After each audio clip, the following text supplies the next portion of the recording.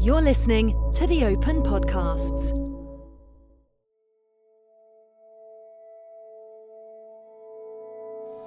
Hasn't hit me yet, so if it hits me during the speech, I'll go ahead and apologize. In the last 30 years, immensely talented young players have consistently come through to take the golfing world by storm. In the 1990s, it was champion golfers-to-be like Phil Mickelson, Ernie Els and Tiger Woods who represented a new generation of young, fearless players. But one player who belongs on that list showcased a commitment to golf's original major in his burgeoning years like few others. This American can play golf, no question of that. Justin Leonard, a man whose early career achievements rival those of any young player not named Tiger Woods, practiced dedication and focus in the Open, a championship he so desired to play in that it was truly worthy of his natural talent. That dedication and focus helped Leonard to claim the fabled Claret Jug. And the winner of the gold medal and the champion golfer for the year, Justin Leonard.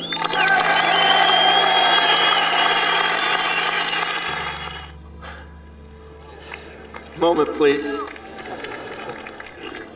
I think it just hit me. This is Tales of the Open. This is the story of Justin Leonard.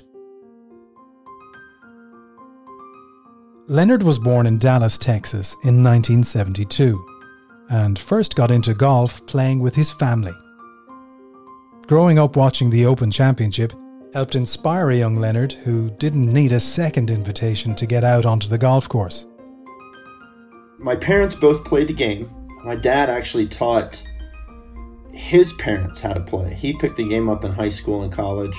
So it was something that we did as a family. I have an older sister. She didn't play, but I would go out on the weekends with my parents. And when I was little, they'd drop me off in the cart and I would hit and play until they were done. And then I'd catch up to them. And finally I got to where I was hitting the ball far enough and playing well enough to where I could actually finish the hole and just developed a love for it.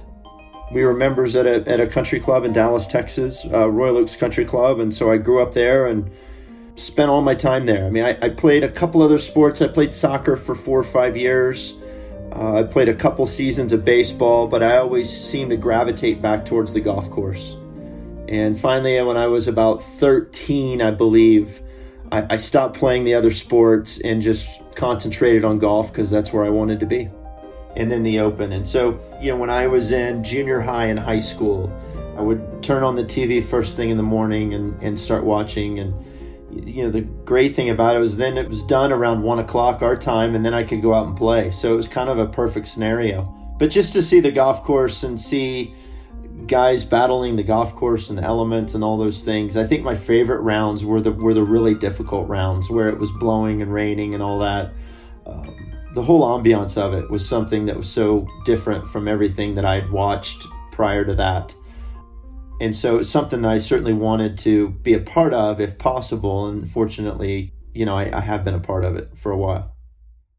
As Leonard continued to develop and improve, he attended the University of Texas and had a remarkable year in 1992, winning 2 of the world's oldest amateur championships in the Western Amateur and Southern Amateur, before taking one of the top prizes in amateur golf at the US Amateur Championship at just 20 years of age. Won the Amateur Championship over there in 92. Leonard's victory at the US Amateur in 1992 ensured he was eligible to play in the Open Championship for 1993 at Royal St. George's.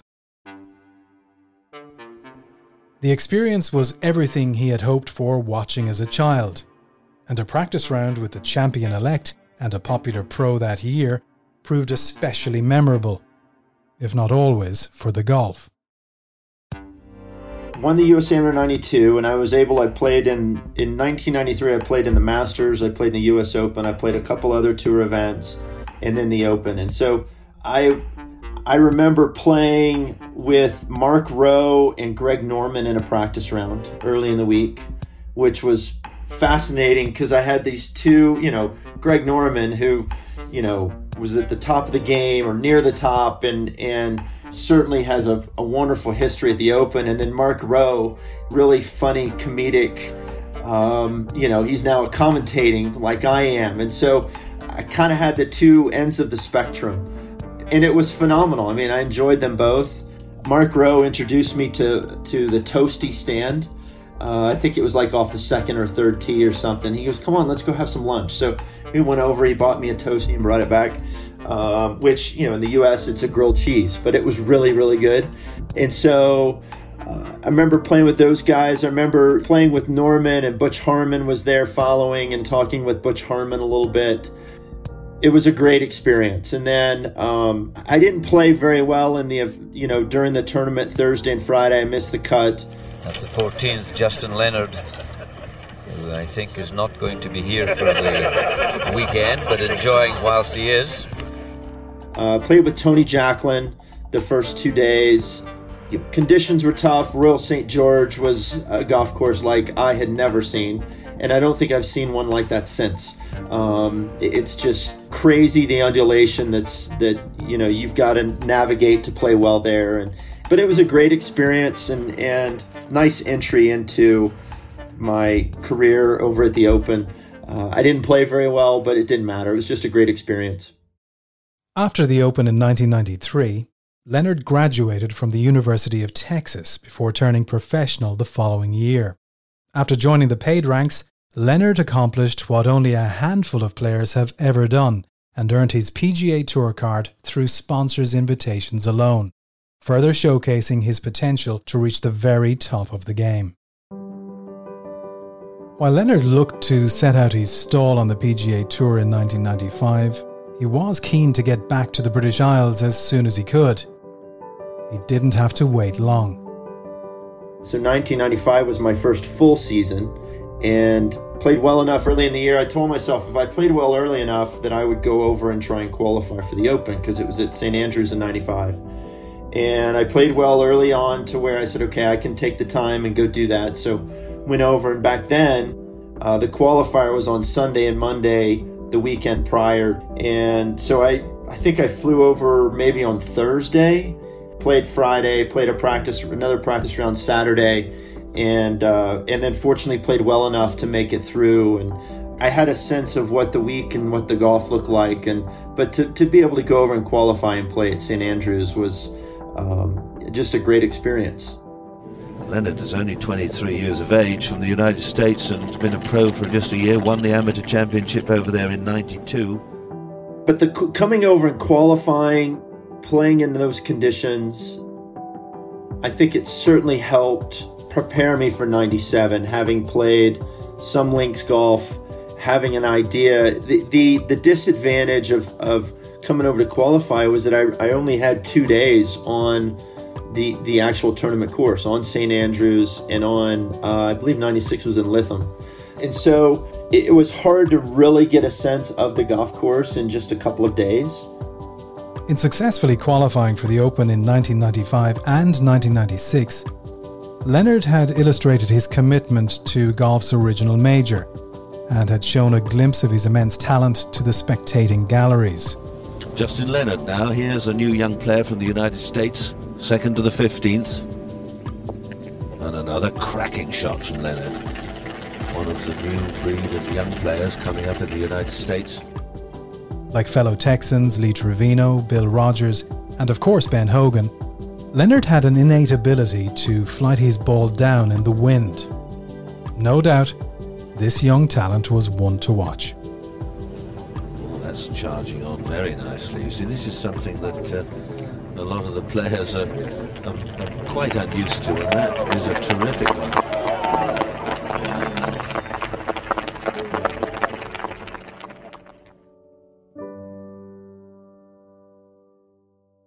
After the Open in 1996, Leonard gained his first PGA Tour victory just 2 weeks later at the Buick Open, before carding top 10 finishes at the PGA Championship that year and the Masters tournament the following spring. A second PGA Tour win came for Leonard at the Kemper Open in June of 1997. And as July came around, Leonard was fully exempt to play in the 126th Open Championship at Royal Troon.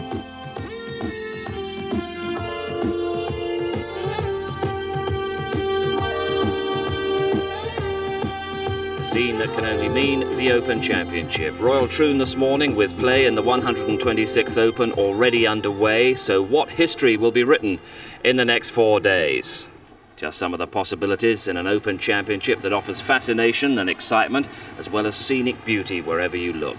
And as ever, here on the Ayrshire coast, the weather will provide part of the examination, and we have a cool morning with a strong breeze from the northwest, which emphasises the need to make a score on the first 9 before turning into the wind on the notoriously difficult second 9. Now, with time on his side, Leonard was determined to leave no stone unturned in preparation for his 4th Open. And so in 97 was the first year that I was exempt, and I came over early. I think I got in on Sunday morning. I wanted to really dive into the golf course and really just play a lot of holes and really truly understand it. It was the first time I was able to do that. And so I think I played 80 holes that week before the tournament even started. 2 of the days I played 18, and then I'd go out and play like 1, 2, 17, and 18. Or, I'd get a ride out to 15 or something. I don't remember exactly the routing I played, but I just remember I played 80 holes.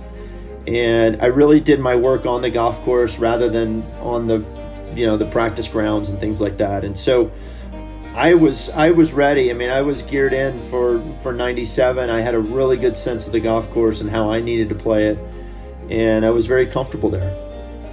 There's a different experience going over and playing in the Open and not having to qualify. I felt like I was in just a better place. I wasn't worn out because those 2 qualifying days, obviously if you don't make it through, you're going home. And so you put a lot of energy into that in the preparation. Come Thursday, a cold and windy day awaited the players. But with 80 holes of experience under his belt already that week, Leonard started strongly. Now Justin Leonard, very famous team in Ireland, wears that particular gear. What a putt though, what a lovely putt. 2 under, that's a very good score. Justin Leonard, 2 under. That's at the 16th.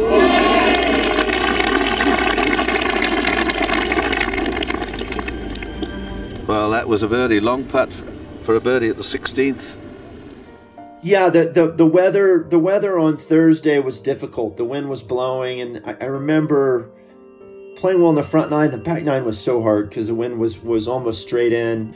I remember 18, I hit an okay drive, and I didn't make it to the fairway. I had to hit like a 6-iron down the fairway, kind of punch it out of the rough, and then hit a wedge on. But I remember saving par quite a few times. I didn't hit many greens in that back 9. I saved a bunch of pars. Justin Leonard of the United States. This for a 4, and he's a very good holder out under pressure. And a good round of 69, 2 under par. Anyone who can get under par here or level par today will not be that far behind the lead.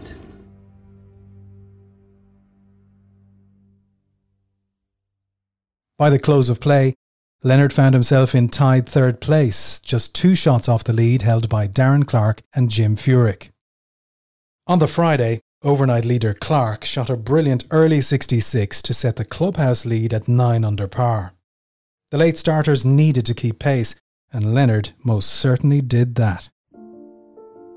Friday, the weather eased up. The wind wasn't blowing quite as hard, and it changed a little bit of a direction, and played really well on Friday. Justin Leonard at the 4th. On the par 5 4th hole, an eagle putt. Slowly, it's back and in. Beautifully done.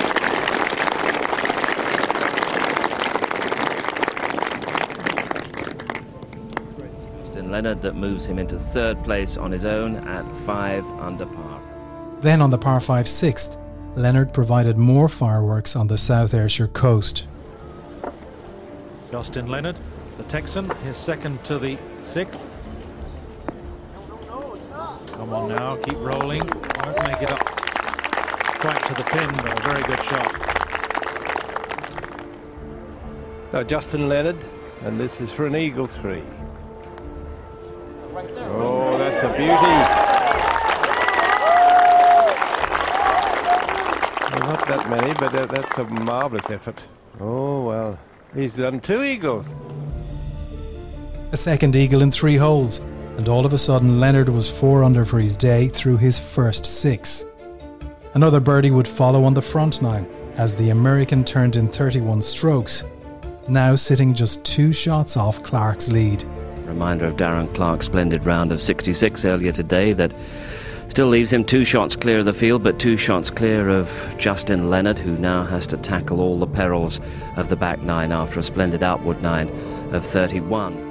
An even par back 9 with standout birdies on 13. Just had a stumble on that previous hole. 6 under par. Lucky bounce with the second shot there that put him within range of the 1 putt. That's a lovely birdie there. There's not too many there on that 13th. And 16 gave Leonard a second round of 66 for a 7 under total. Well, Peter Thompson had already given it. He assumed that it was a formality, and he was quite right. This American can play golf, no question of that. He's in second place on his own, and he's just 1 behind Darren Clark. And earned the young American a third round pairing with halfway leader Clark. And now the final game. Justin Leonard from the United States and Darren Clark. This is Leonard. And then Saturday, I remember I was paired with Darren Clark.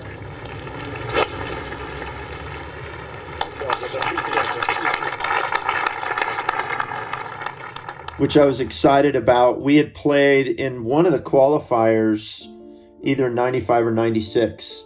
We were paired together for the 2 days. And so being able to play with him, I was disappointed with the way I played Saturday. Despite Leonard's confidence, preparation and beautiful putting over the first 2 days, moving day proved to be a rare, frustrating day on the greens for the 25-year-old.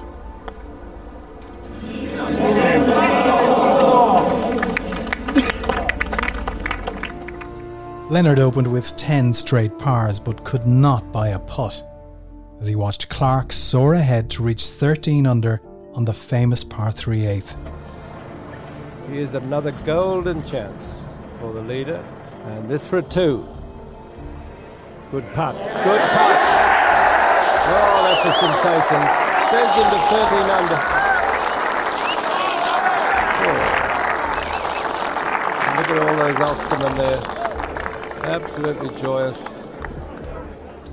With Sweden's Jesper Parnevik tailing the red-hot Clark, and with huge support greeting the Northern Irishman's every holed putt, Leonard was beginning to lose ground to the leaders. Justin Leonard at 7 under par, Couples at 5 under par. Leonard and Couples going along so steadily, but they just can't get the birdies.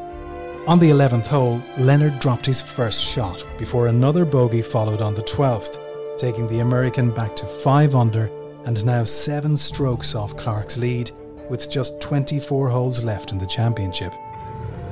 Now here's the chance again for his first birdie. Leonard continued to see birdie chances go by at the 15th. I think it's getting worse. Whatever afflicts him is taking over. And at the 16th. Now can Master Leonard get his first birdie of the day? No, not your day, son. But he's still in 4th position at 5 under. But on the difficult par 3 17th hole, Leonard finally broke his Saturday duck. So, you see, he could pop this in and finish maybe 2-3. It's been done. And suddenly, many things can change. But he's got a putt here for a 2 to take him to 6 under. And at last he's home. He waited a long time today. His first birdie of the day. A 2 on the 17th with a long hold putt was not just a much-needed swing in momentum, but would help Leonard set himself up for success on Sunday. And I remember looking up at the leaderboard, walking up 18, and I saw Jesper and Darren were kind of out in front a little bit. And then I saw Fred Couples' name there, and I said, well, if I par this hole, then I'll play with Fred, which would be a great pairing. And so I made par, but I remember being disappointed on Saturday. After the third round, Leonard sat at 6 under par alongside Fred Couples in the penultimate Sunday pairing, 3 shots behind Clark in second place, who had faltered, and 5 strokes behind overnight leader Jesper Parnevik at 11 under. Despite Leonard's disappointment at his underwhelming third round, some sage advice from an inspirational figure proved to be the spark he needed to get back into a winning mentality. I went out, practiced a little bit. Saturday night, I was eating dinner at the hotel. As you know, with the tea times, it was probably 9 or 10 o'clock at night before I was able to get back and eat dinner. And Barbara Nicholas walked over to me. And I didn't even see her coming. And she walked over to me and said, you can still win this. Just go out and do it. And that really changed my whole mindset. From there on, I was done licking my wounds and all that. And I was just thinking about the day ahead on Sunday.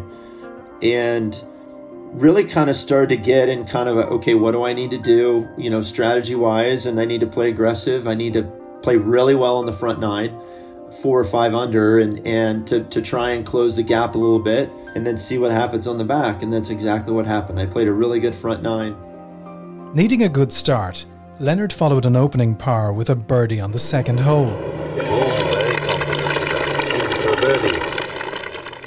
A birdie on the third hole. Now Justin Leonard making a move. Now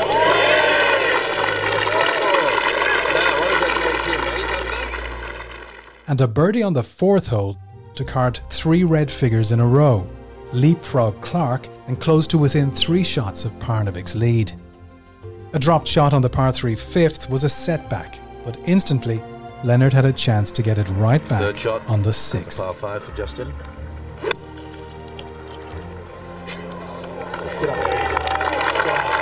And it is.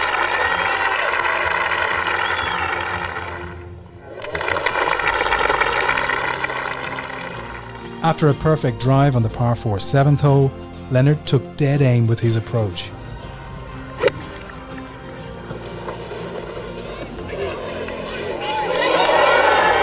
Certainly when Justin's still alive, and if he doesn't get afraid, and Jesper keeps making errors, he knows what time.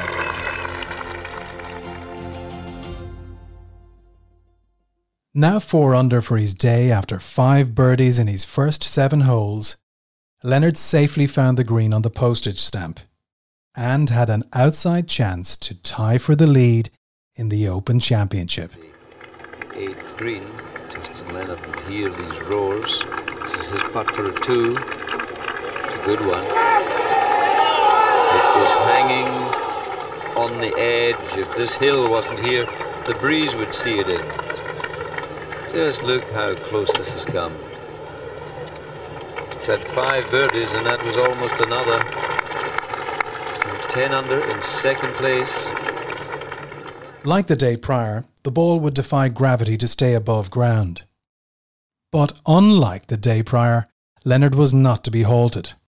On the 9th hole, another great approach. 2 behind is Justin Leonard playing his second now to the 9th. Got of about 150 yards. Oh, that's a lucky kick, but I might have expected that. There's quite a large mound there on that right side. Now, he's had an extraordinary run. Yesterday, he couldn't buy a putt. He made only 1 birdie in his round yesterday. Very simple. Lovely approach. Leonard had gone out in 31 strokes for the second time in 3 days and was now 5 under for his round and 11 under par for the championship. It's all pretty tight at the moment. Parnevik by 1 from Justin Leonard, who's gone out in 31, the best outward 9 since Friday's second round, and he's a player with tremendous recent record in the majors. He's finished 36th, 5th and 7th in the 3 majors that he's played since missing the cut at Royal Lytham a year ago, and he's a very doughty competitor indeed. I remember birding 9 and thinking, okay, this is good because now I'm going into this tough stretch. 10, one of the more difficult, maybe the most difficult driving hole on the golf course, and it's certainly one of the most difficult driving holes I've ever played. I missed the fairway there, missed the green. Judged it well, but it was a bit much to ask. take his medicine. Right down to 5. Didn't get it up and down, and I thought, okay, I'm not going to let this, 10's a hard hole, 11's a hard hole. I'm not going to let it take my momentum. And then 11, I believe I got it in the fairway and left my second shot a little bit short of the green, which is where you need to be, kind of pitching up to it. And pitched up, and I can't remember exactly how long the putt was. 5, not a disgrace, but in this situation, a par would be superb. But I just remember leaving the 11th with, almost a sense of relief, because they are so difficult. Well struck, well struck.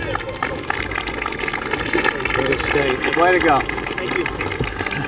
What a putt. A little encouragement from couples.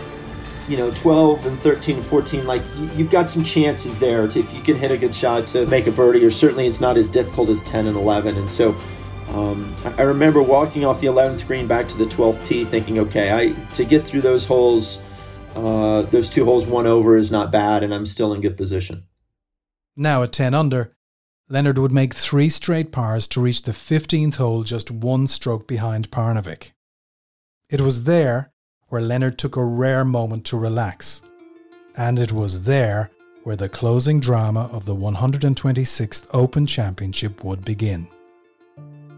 I remember hitting an okay drive, and then I wiped my second shot way out short and to the right, because I just remember I didn't want to miss it left. I was trying to use the mound and kind of hook it in there. Wiped it out to the right, and I remember it was over there by the marshal.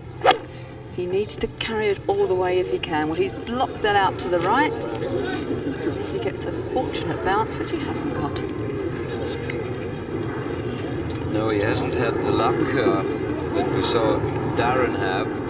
But there we're seeing now the mound that comes out, protrudes right out in front of the green, and he was trying to manipulate some sort of a shot around that and lost control of it. So he's down there, there's a little horseshoe I can see being formed. So it was probably right there. Yes. Was that Justin Leonard's ball being guarded very closely?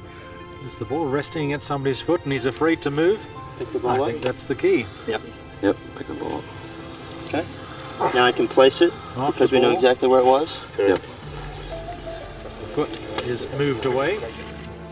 Taking relief, and then I remember it was nice because it was I had a couple moments there to kind of relax for a few minutes, and I wasn't grinding so much. And there was a writer there from the U.S., and I don't remember what I said, but he recalled it a few years later, and just how relaxed I seemed in the moment. I said, well, I wasn't, but I was trying to. I was trying to relax, and seeing him and saying something, it kind of helped me relax. And so I took the drop, and obviously I didn't hit a very good pitch. I think I left myself with 15 feet or so. And I just remember I lost the sense of what was going on and where I was, and I was just really focused on trying to make the putt. Justin Leonard trying to save his par at the 15th. Struck it well.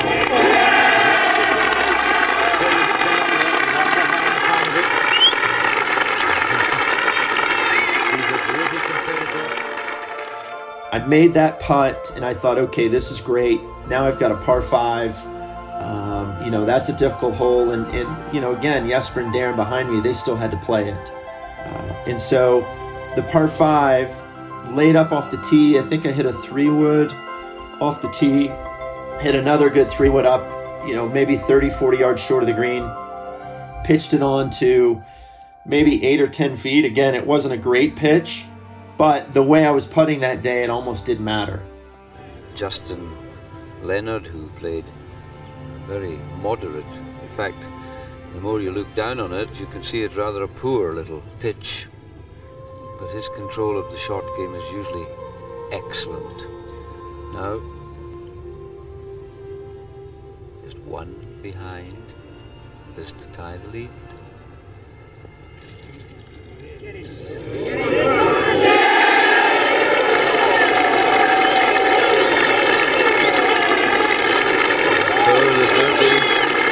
Takes him to 11. And we have a Justin and a Jesper sharing. Again, I didn't know exactly where I stood, but I knew if I didn't have the lead, I was tied at that point. And obviously with the guys now, they get to play the par 5 behind me. And so walking over to 17T, I thought, okay, this is the kind of stuff that you dream of as a kid, and the opportunity and this and that. And then as I got on the tee, I really kind of refocused and started thinking about, okay, what do I need to do on the 17th tee? Just trying to hit it in the middle of the green. And it went about 35 feet or so past. And again, it was another one of those where I kind of lost consciousness or sight of the moment. It was like, okay, I've got this right where I want it at this point. Leonard, long putt. Long putt for good speed. Not a bad line.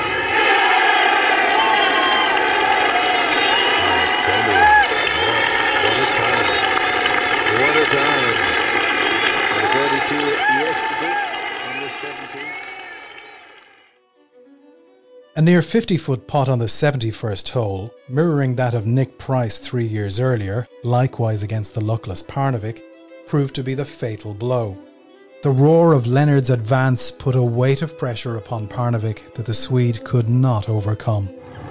Jesper will have heard that roar. When I was on 18T, 16 green is right there. And I heard a pretty loud groan. And I figured that at that point, either Jesper or Darren had missed a pretty makeable putt. I didn't know exactly what it was for or anything. And I thought, okay, I'm just going to focus in on playing a clean hole here on the 18th. And, I'll figure out when I'm done exactly where I stand. That was rather sad. Now this young man here, 4 at the last, Mike Sean champion.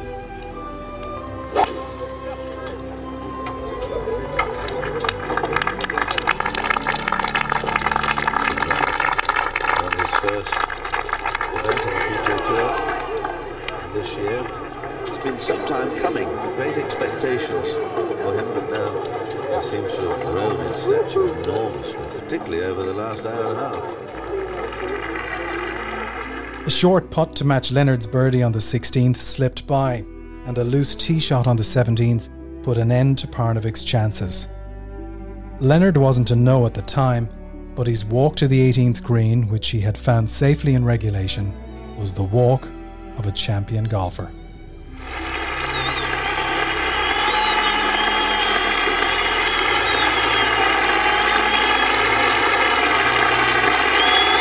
Justin Leonard.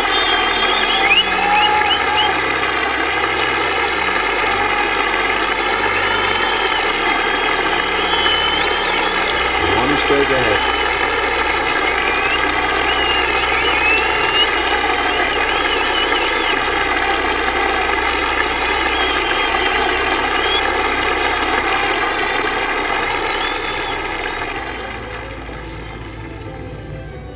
This time.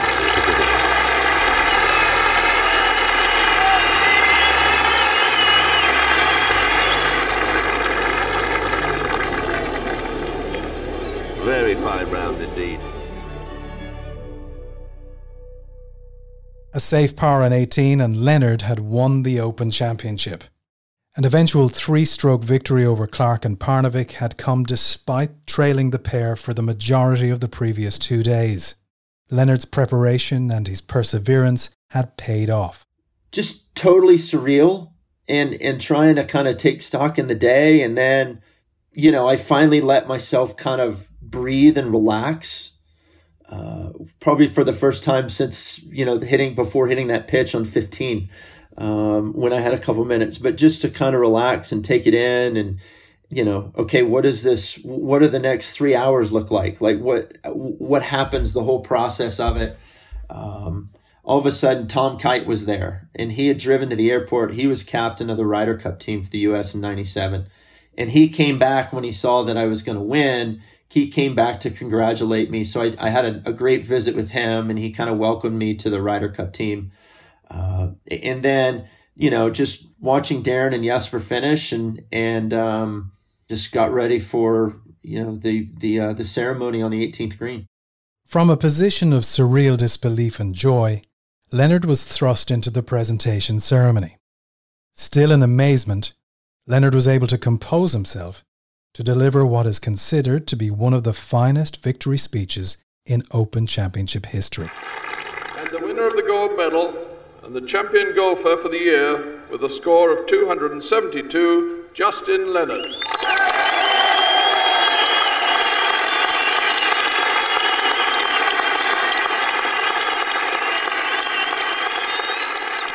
Well, I was buzzing. I don't think I walked onto the 18th green. I kind of just floated across the green. Yeah, I feel fortunate because I was just given kind of presence of mind to just convey my thoughts.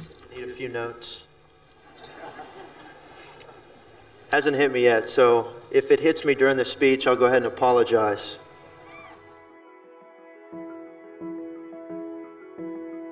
A few people I'd like to thank from the championship committee. Billy McLaughlin, the superintendent, thought the course was just fabulous this week. I think all of the players will agree with that. And, you know, I don't know if you have control of the weather, but if you do, nice job.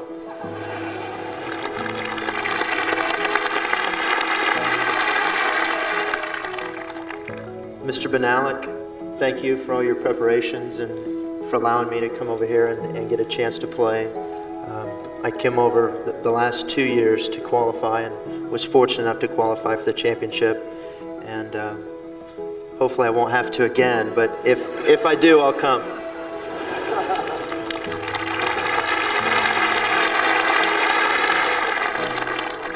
I'd also like to congratulate Jesper and Darren. They're both wonderful players. They both deserve to win this tournament. I think it happened to be my week, but I'm sure that both these players will win many more tournaments and many more majors, and you know, I just feel fortunate to have been able to do what I did against two great players.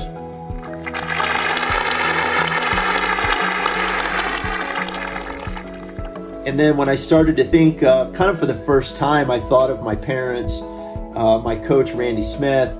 That's when I started to get choked up, and it kind of set in what I had done. As some of you know, I'm here alone this week. It's just myself and my caddy, Bob Reifke.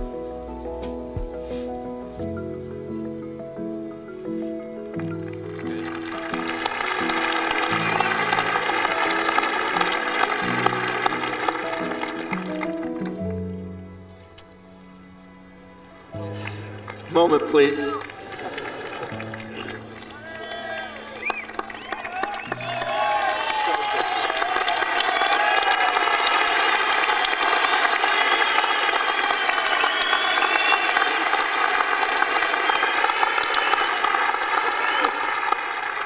I think it just hit me. But to everybody, my family, all my friends in Dallas, Randy Smith, my instructor, I know they're kicking themselves, but this isn't someplace you can just, catch a 5 o'clock flight. I'm looking forward to getting home. I know they're having a really fun time right now, and so I'll make sure I get some Advil on the way from the airport for them, and it's a shame they couldn't be here, but at the same time, maybe that helped me focus a little bit. So anyways, this, I know they're here with me in spirit, and that's really all that matters. Thank you.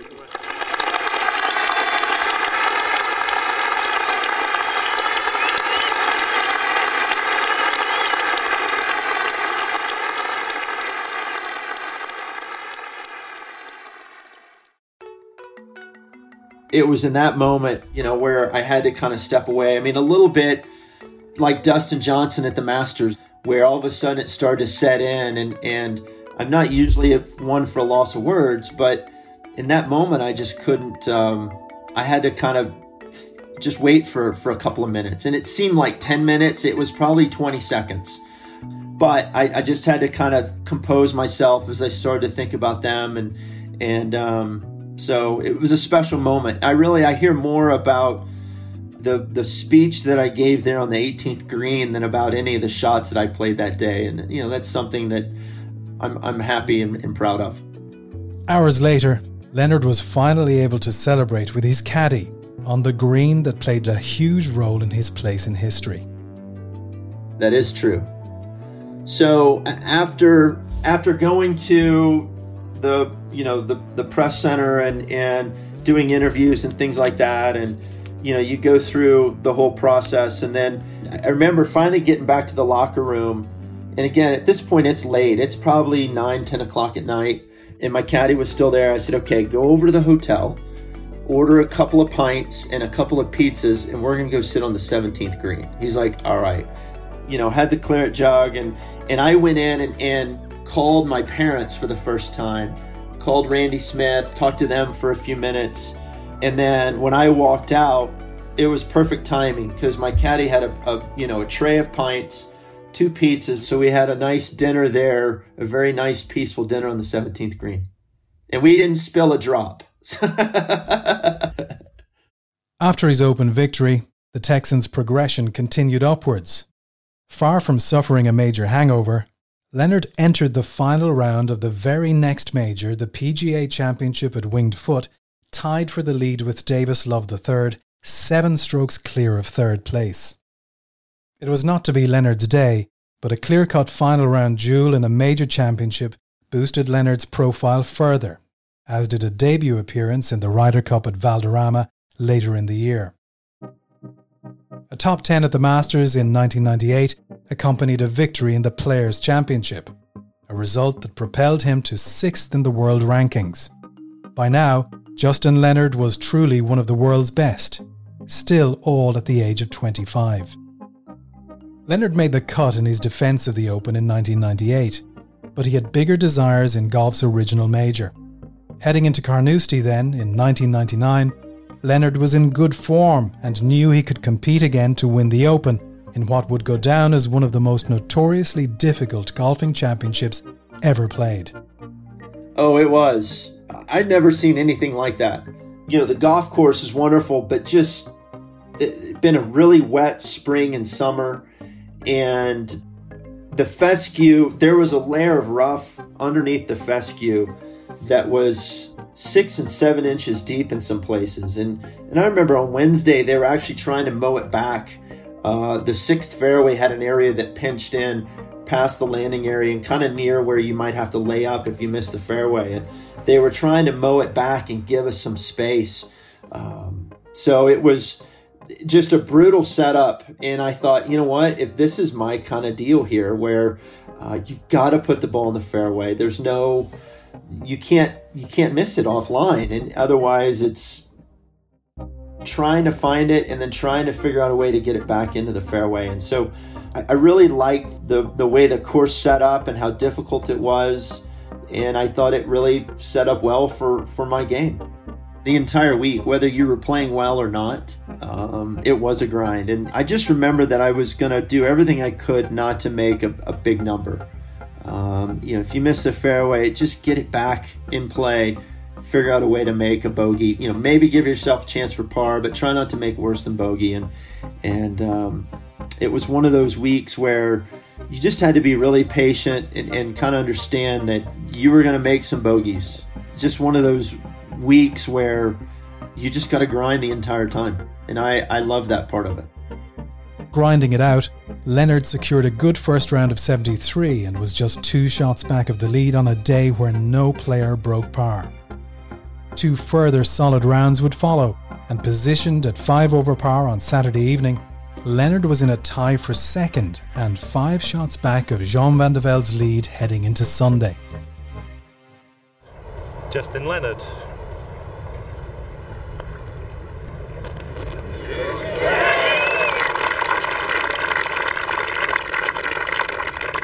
And the former Open champion starts off very nicely indeed.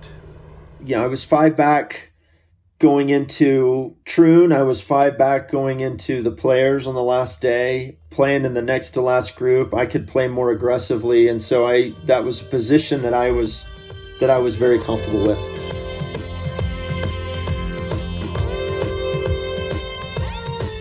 Hello once again from Carnoustie for one of the great days on the world sporting calendar, the final day of the Open Championship, the 128th Open, and all of those people wondering whether the little-known Frenchman Jean van de Velde can hold on to the 5-shot lead he holds going into today's final round. So it's Jean van de Velde leading by 5 from Paris and Leonard. What a wonderful day's golf awaits us. Moving into the final round, Leonard had a sense of déjà vu. Like in 1997, he was chasing down a player 5 strokes ahead of him, positioned in the group behind, and in need of a fast start. At Carnoustie, however, in 1999, pars, not birdies, would provide the move required up the leaderboard. 5 of the requisite pars instantly brought Leonard closer, before he faced a long putt on the 6th to move within striking distance. Huge putt for Justin Leonard at the 6th for birdie. Putt breaks just slightly. Oh, and yes! Justin Leonard making his move. And he goes to +4. 1 under for the day.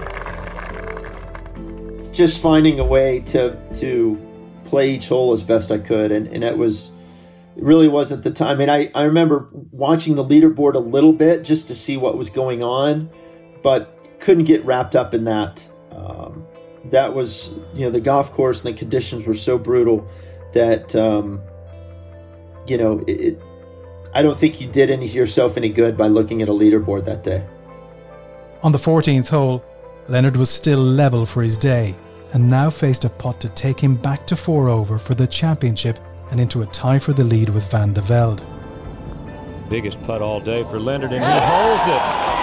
Justin Leonard at +4, 1 under today, tied for the lead. But a bogey on the following hole put Leonard on the back foot once more. Justin Leonard for a par at the 15th, and a big putt slips by, drops a shot. So he goes to 5 over, and at this moment, Van de Velde has a 2-shot lead again. And this really is becoming, almost nail-biting stuff.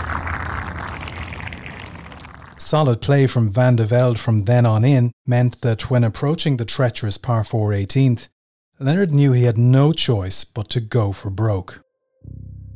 And I knew I was 2 back, and I heard applause. He was on 17, which is right across the way, and I heard applause after he hit his second shot. So I knew he'd hit it on the green. Figure, okay, I've got to make birdie.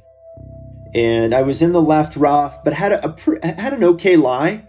I don't remember what my yardage was, but I just remember thinking, okay, if I'm going to make a birdie, I've got to hit 3 wood here, and hope it comes out well. Hope I can get lucky and get it up there either on or around the green where I can either make a putt or chip it in. Now Leonard is taking a chance. He's heard the roars. This is a brave effort here. He must carry the burn. 200 yards to carry the burn, or 1 to jump it, and he's in it. Well, he threw caution to the wind. If he was going to win the championship, he felt certain he had to make a 3. And now he might scramble out of it with a 5. Obviously, I didn't pull it off. I mean, the ball barely made it into the burn that fronts the green. I think it bounced 2 or 3 times, then went in. At that point, it's like, okay, a little dejected. See, it's probably easy to say. I think that's just bad thinking on his part. It wasn't lying well. He with his wonderful short game, he could still have got a pitch and a putt. He knows the dangers that are bound. Van de Velde is of a slightly delicate disposition when it comes to the real cauldron of excitement. He's getting away with it. Nobody's pressurising him at the moment, and I think Justin will rule that choice of club. But I thought, okay, Paul Lawrie is in the clubhouse. Let's get this up and down and tie for second. 28 yards up the green. And that's a typical shot from the man.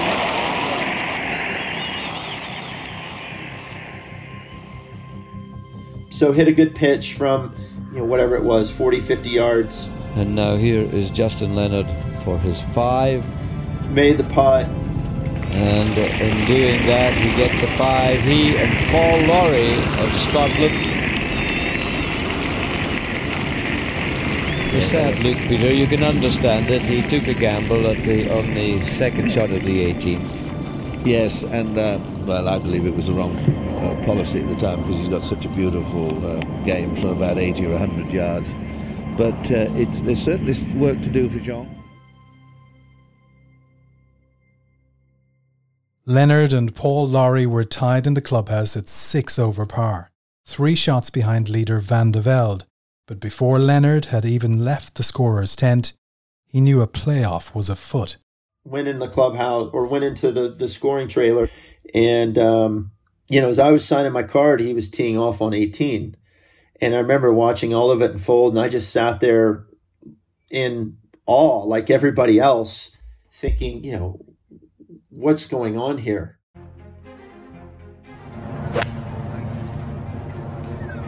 Well,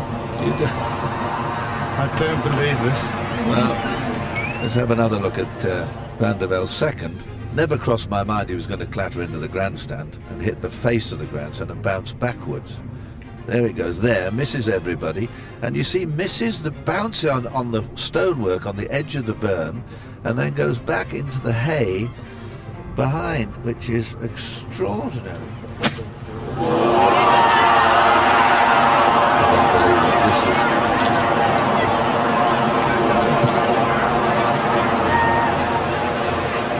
This is so sad and so unnecessary. This could end up with a playoff between Lawrie and Leonard, and he not even involved in it. There are moments when you really don't know what to say. The fellow had a 3-shot lead 10 minutes ago. He gets away with murder off the tee, and then he's surely not going to go and climb down in there and try to whack it out of there. No, that would be totally ridiculous. No, what are you doing? What on earth are you doing?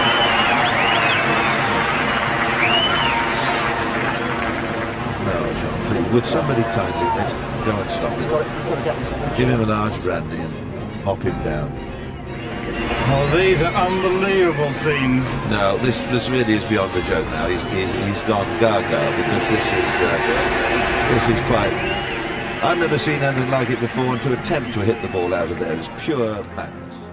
There aren't many moments like that in sports where you just go, okay, I mean, it must have taken 30 minutes to play because the drops and things like that, and there I was right in the middle of it, and finally after he I don't know what number shot, maybe his 5th shot into the bunker.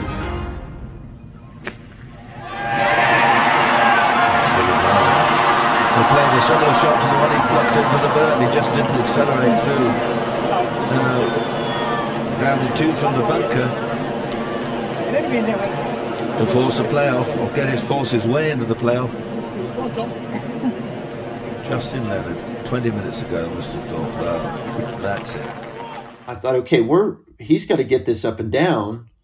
If he doesn't hole it, I'm going to be in a playoff whether he gets it up and down or not. So at that point, I left and I went over, got a ride over the driving range because I didn't play very well that day. Justin Leonard just tuning up. He didn't believe for it. I wonder if he's thinking maybe I should have laid up at 18. 16, 17, and 18 holes. Well, there it is at 6 over par, 3 players, and would you have ever believed that was going to happen? One of the most shocking moments in golfing history had presented Leonard with a second chance. I wanted to try and hit a few balls and see if I could just find a little something that, might click for me for the playoff. Justin Leonard on the practice round, and he's using the driver. He's not just warming up with pitch shots, he's keeping the full swing going. Unfortunately, that didn't happen. But I remember Paul Lawrie was over there. He was already on the range, and he'd shot an amazing round that day. And so they drove us out to the 15th tee, and we waited out there. It seemed like 5 or 10 minutes for Van de Velde to show up. I think he may have gone in the hotel to change clothes or something. And obviously he also needed some time just to try and collect himself. And it was strange because nobody was expecting a playoff. So we went out to the 15th tee and there was literally nobody there. Nobody was expecting that. There's times when you can kind of prepare for it and get in the mindset. But for me, the disappointment on 18 and then to try and turn around and get back in kind of a competitive mindset. I tried to do it. I didn't do a very good job. And again, I didn't play great on that Sunday. So unfortunately, that play kind of continued in the playoff. I think we all hit it left on 15. It took us a long time to play it, trying to hack it out and then hit it up there by the green. And then, from there on, Paul just played beautifully, 16 and 17 and again on 18. So it was disappointing, but again, it was kind of one of those things where we really shouldn't have been there. So it wasn't, if I'd known, hey, if I just find a way to make a par on 18, if I was in the last group and knew that, it would have been more disappointing. But you only can hit a shot with the circumstances that you're facing at that point. I knew I was 2 back at the point, so figured I had to make a birdie. But again, it was a close call, and it would have been nice to get that Claret Jug for the second time.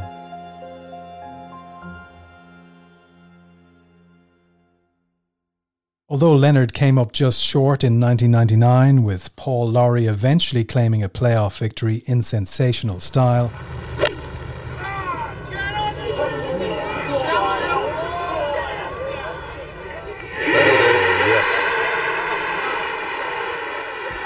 the American had again shown his pedigree at the Open Championship. After 1999, Leonard would win 8 more times on the PGA Tour, and come close to winning another PGA Championship in 2004, again losing in a playoff. As for the Open, however, Leonard produced many a consistent week, but throughout the first decade of this century, he was just a few steps short from a second Claret Jug, particularly in 2002 and 2009. 2002 at Muirfield, made the cut, kind of just on the number. Wasn't playing great, and went out Saturday and played a nice round. I think I shot 4 under par or something like that. And then as I was finishing, you could see this storm start to roll in, and it was, havoc the rest of the day. And, by the end of the day, I'd picked up 30 spots and I was in the top 10 or whatever, and just a couple shots out of the lead. And so, I played a good round on Sunday. It wasn't good enough, unfortunately. And then 2009, I played well. But yeah, I certainly thought after 99 and 2002 that in major championship golf, that was probably the tournament best suited for me, just because I really enjoyed the conditions. You could put the ball on the ground. Length wasn't as big a factor at most of the courses. And being a past winner there, I just always look forward to going back over there. Since 2010, Leonard began to play less and less frequently, taking more time to spend with his wife and children. Leonard last played a full schedule on the PGA Tour in 2015 and moved into golf broadcasting that same year. Now 48, Leonard has been working as a golf broadcaster for 5 years and is happy that he gets to enjoy the experience of the Open each and every year, despite last playing in 2016. One of the reasons I'm okay not playing because I'm still there. I still feel like I'm a part of it. I feel like I add value because I've been in those situations and played the golf courses, and I know what it's like to win and I know what it's like to lose at the Open. And so I think I enjoy being a part of it from that aspect. I don't necessarily miss going over there to play. I tell people sometimes that when they ask, like, why don't I go play? I say, what am I going to do? Like, practice for a week or two and I'm going to go over and shoot a couple of 78s. Like, that doesn't sound like fun to me. This way, I get to go over there and talk about it and be a part of it. And it's a great week. And so I enjoy that aspect of it. I don't know if I'll play in it again. At this point, I don't think so, but who knows? We'll see where it goes. Leonard believes he may one day play in the Open again. But after making 22 appearances, from an amateur and a keen qualifier to a returning champion golfer for most of his career, Leonard's record in golf's original major is stellar. A talented young player from Texas who accomplished with grace a childhood dream in 1997, Justin Leonard will always be an Open champion. That place in history has made all of Leonard's hard work more than worthwhile. To me, it gave me a place in the history of the game that will carry on and go on forever, long after I'm gone from this earth. My kind of place in history of the game of golf is cemented alongside the best players to ever play. And to be a part of that is something that I'm very proud of. It's something that my family is proud of. My kids talk about it from time to time, and so it's just kind of knowing that I'm forever a part of that history.